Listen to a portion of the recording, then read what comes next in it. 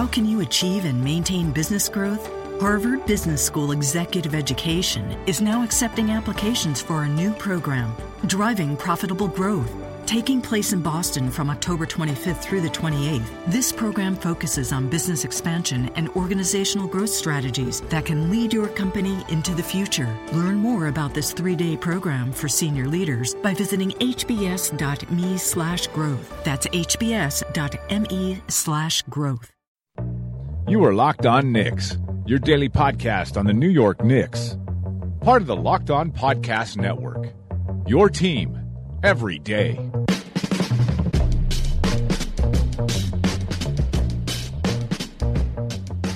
Welcome, everybody, to Locked On Knicks. I'm your host, James Marcita, and this is episode 182. On today's show, the Knicks played their first preseason game. I'm going to give you my first impressions on this year's squad after watching them in action against actual competition. Let's start the show. Yes! So the Knicks played their first game of the preseason against the Brooklyn Nets. They lost, what was the score? 115 to 107. I want to give you guys my first impressions about the players, kind of player by player. By necessity, I'll talk about how they play with each other, but I'm not going to focus too much on the Knicks as a whole because preseason's a weird animal. You're playing 20 players. The rotations are not what they're going to be in the regular season. When you look at just the starting lineup, Hornacek has said he's going to play 3 different starting lineups the first 3 games of preseason before settling on a starting lineup that he's going to play the final 2 games of preseason and then presumably into at least the first couple weeks of the regular season. Let's knock on wood, hope for a little bit of continuity this year. So rather than spend too much time on like a team analysis, although obviously it's a team game and they're playing with each other, blah, blah, blah, I'm going to go player by player. I think that's fun. You can read a recap of the game to get the in-depth blow by blow. But I'm going to give you my impressions of the Knicks the first time we're seeing them on the court against actual competition that's not themselves. I'll just start briefly by talking about that starting lineup. It was sort of a weird one. The center was Kyle O'Quinn. We didn't know whether Ntilikina would play. It turns out he did, and he played quite a bit. Given that no one played more than 27 minutes. I think they gave him 18 in the end. But he didn't get the start. Sessions got the start, who I still think might get the start in the beginning of the season. But anyway, Sessions got the start. We'll talk about him. Hardaway got the start at the 2. We'll talk about him. Doug McDermott got the start at the 3. Not a big surprise there. Kristaps at the 4. O'Quinn at the 5. Again, it doesn't really matter. Maybe he's playing great in practice, but it's a little odd if Billy or Cantor figure to be the starter. Like, play around more with the 3, play around more with the point guard. It doesn't seem like there's any chance O'Quinn could start, so I'm not sure why he's getting any starters minutes. But whatever, it's the first game of the preseason, so I'm just not going to spend too much time talking about that. And one quick note about the beginning of the game, Kristaps Porzingis took the tip off. Thank God. Hopefully he does it all year last year. Last year, Noah got an infuriating amount of tips to start the game. Kristaps is 7'3", so let's see him, do some jump balls. All right, let's talk about Frank Ntilikina. We weren't sure he was going to play. He did play. Overall, he looked pretty good. He didn't score a lot. If you're looking at the box score, he didn't score a lot.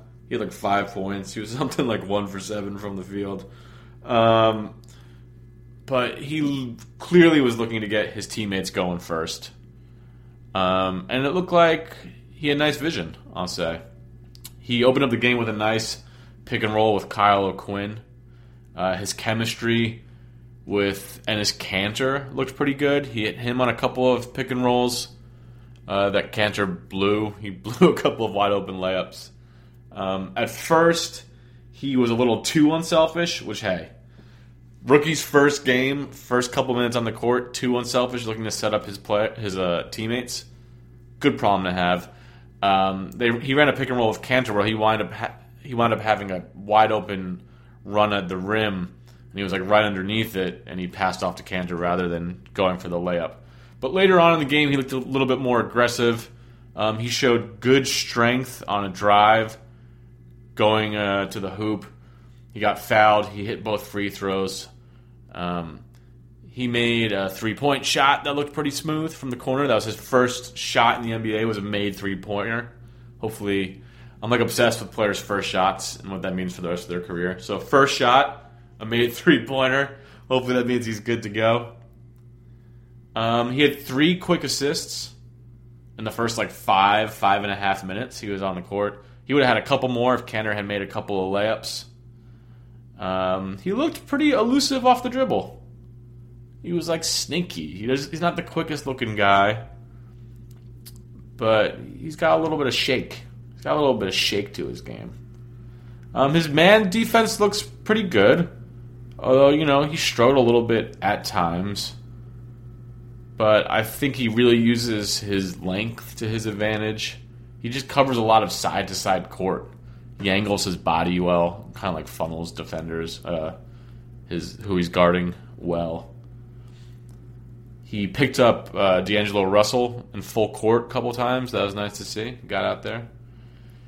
His left hand looks a little bit weak. When you're talking about his handles, he clearly favored the right, in my opinion. But he just looked like he was trying to play the right way.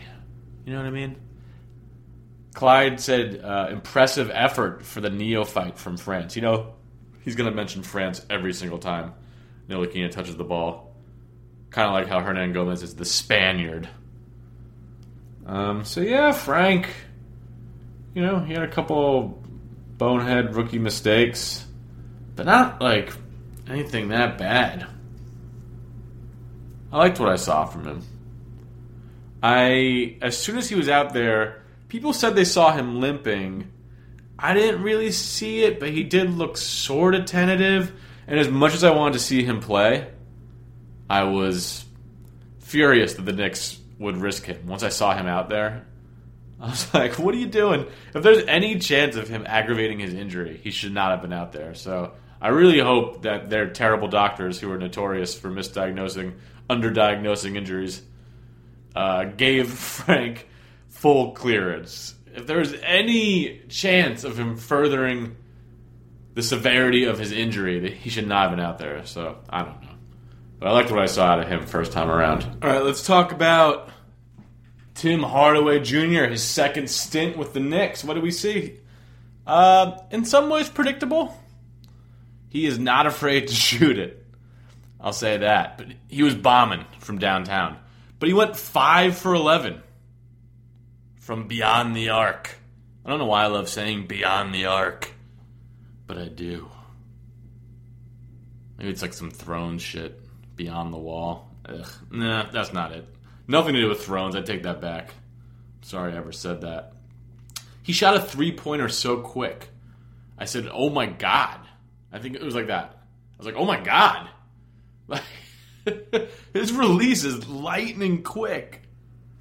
And any three-point shooter, a couple of them are but he was feeling it. It wasn't too out of the flow of the offense. I was impressed with his court vision.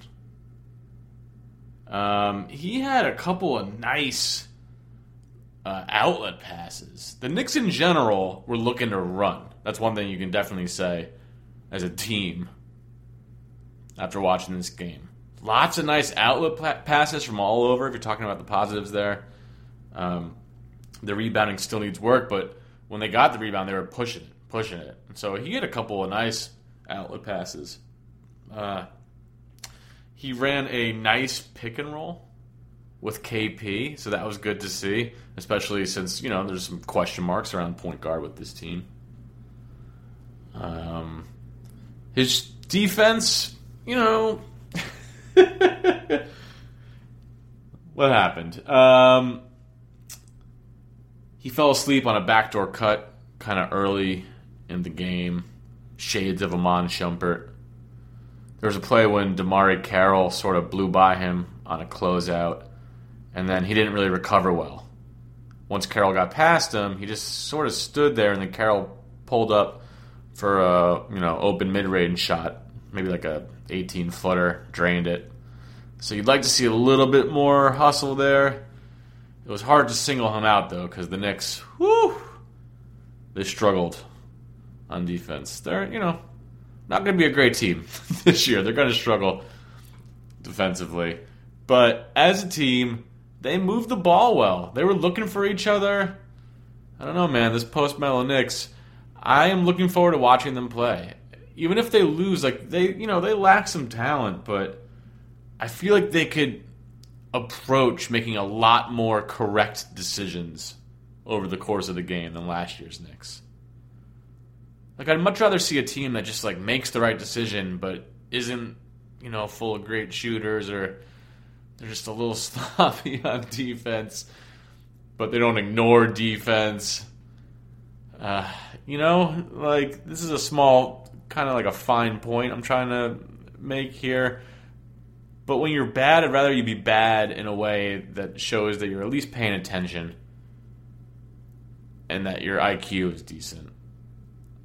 A team that lacks ability but has a decent IQ is definitely possible, and I prefer that when I'm watching not greatness. But Hardaway, he had 17 points in 25 minutes, 7 rebounds, and 2 steals.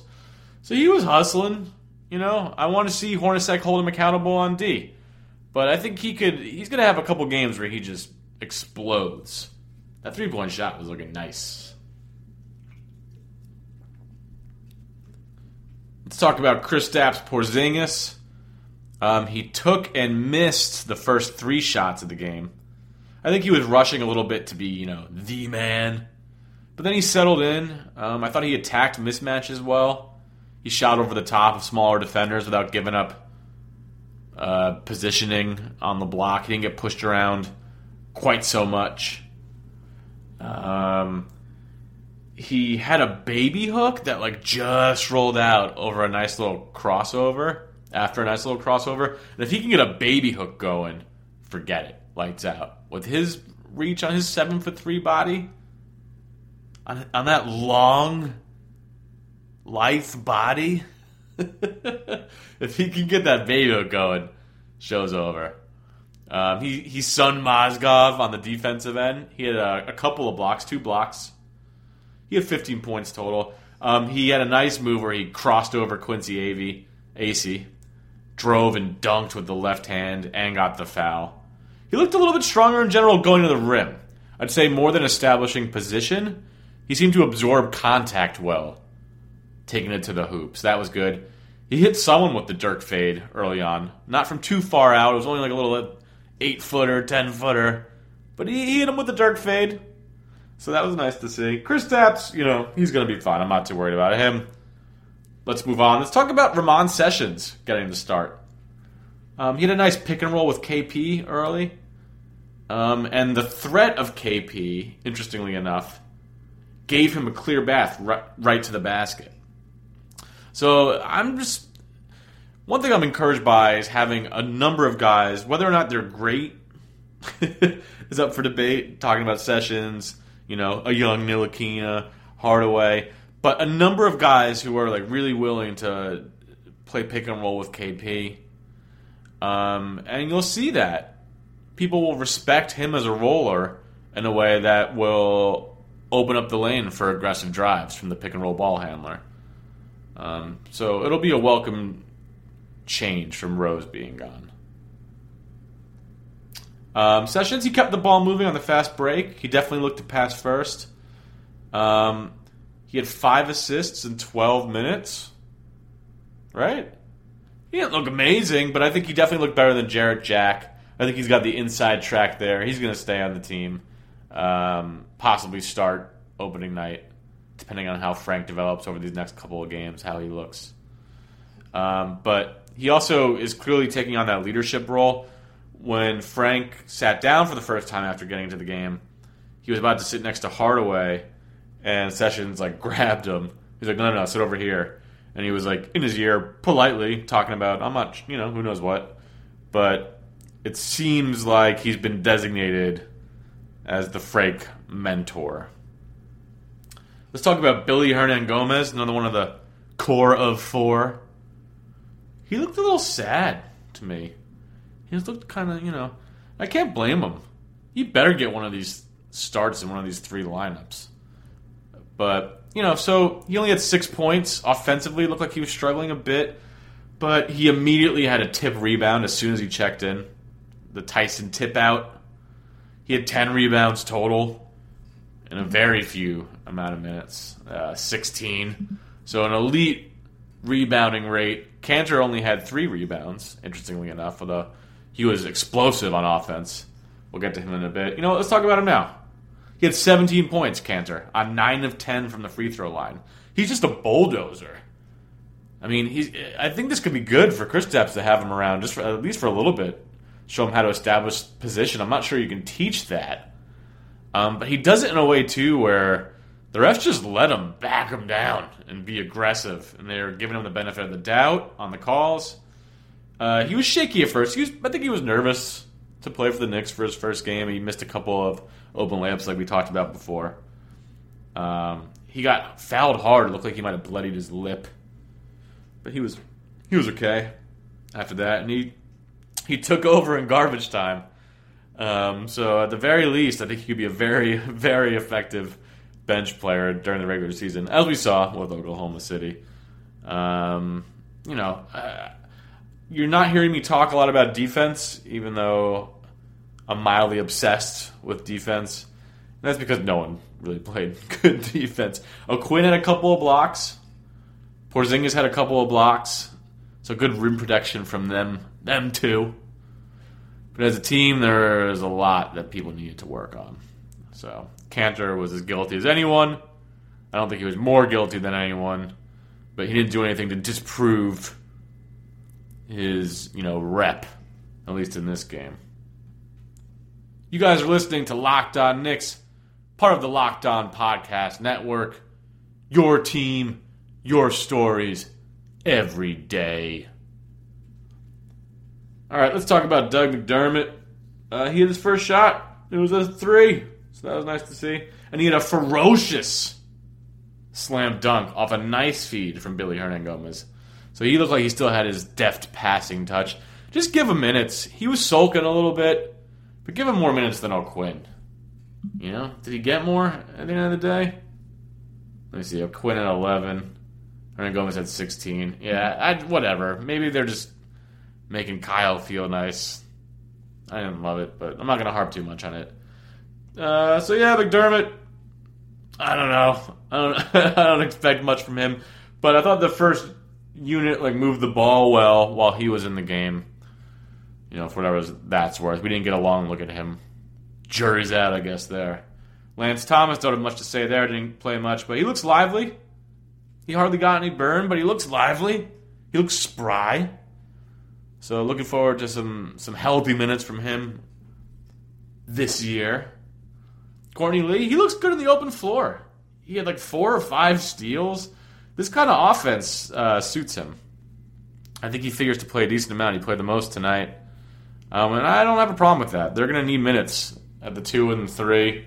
If Courtney Lee wants to shift between those two, spot minutes at point guard, he's not great there, but spot minutes there. He can push the pace. He's a good catch-and-shoot 3-point shooter. Something that Hardaway also impressed. He would stop on a dime. He would run full speed and pull up and just fire off a shot. I'm talking about Hardaway now. But Courtney Lee's got that in him too. So pushing the pace, flaring out to the corners for threes.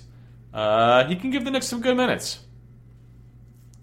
Let's talk about Michael Beasley. Right?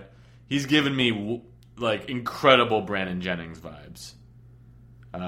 Definitely talented, but just sort of all over the place.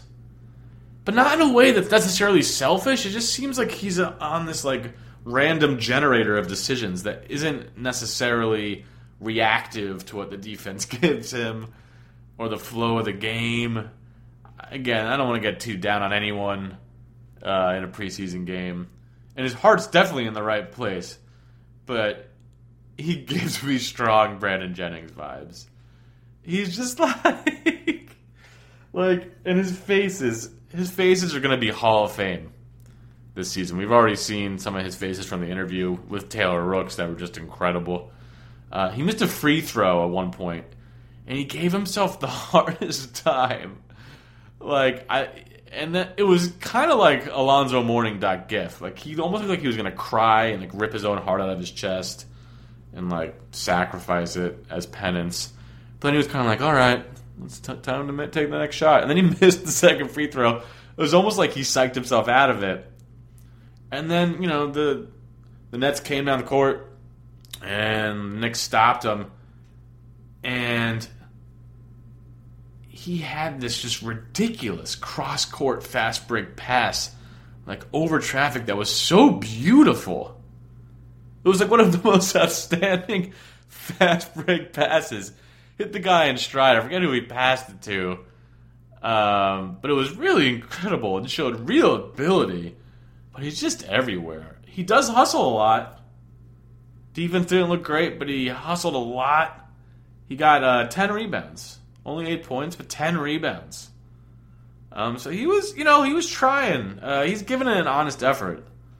He had a nice coast-to-coast layup after hauling in one of those 10 rebounds. The Beasley experience, I'm here for it. I'm not sure he's quite at the level of a LeBron James or a Kevin Durant, as he said to the press earlier today. But an interesting experience. Damian Dotson, we didn't see much of. He checked in the third quarter. But he had the highest plus-minus of the team at +7. He didn't look quite as NBA body as I thought he did in the summer league, which makes sense. Those are not necessarily NBA players. But he was definitely aggressive on defense. We didn't see much out of him, so there's not much to go on. I don't really need to see Artis or Rathan Mays again for as long as I live. But they put them in to save the Knicks from some injuries. So that's it. The Knicks lost this game. Who really cares?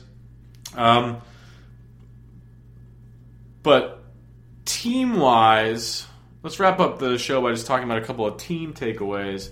All 5 starters scored by the first 4 or 5 minutes of the first quarter. They were moving the ball well.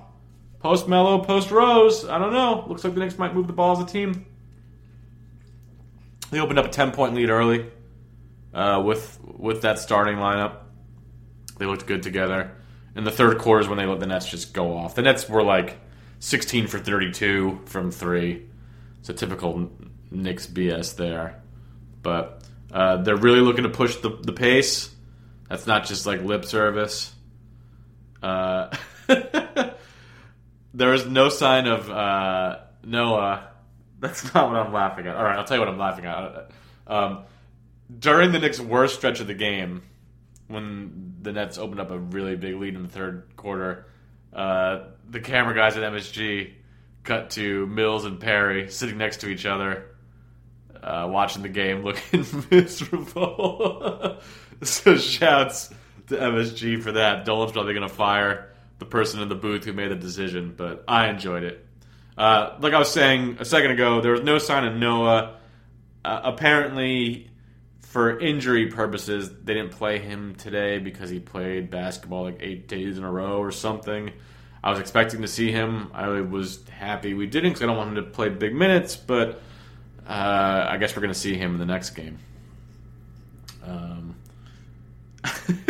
A Clyde highlight. At one point, the Knicks triple-teamed Booker on the Nets. It was in the fourth quarter when it was only scrubs playing, but Clyde almost lost it. He's like, what are they doing? Treating him like he's Michael Jordan. Oh, no. The best celebrity sighting was 2-time Super Bowl champion, one of the best punters of all time, Sean Landeta. And the camera hovered on him for an uncomfortable amount of time, and he just kind of stared at it. He was wearing his Super Bowl ring. So that was nice to see. But yeah, that's it. First preseason games in the books. I hope Frank Ntilikina is healthy. This is today's edition of Locked On Knicks, the world's best Knicks podcast. Join us tomorrow for another episode. Peace.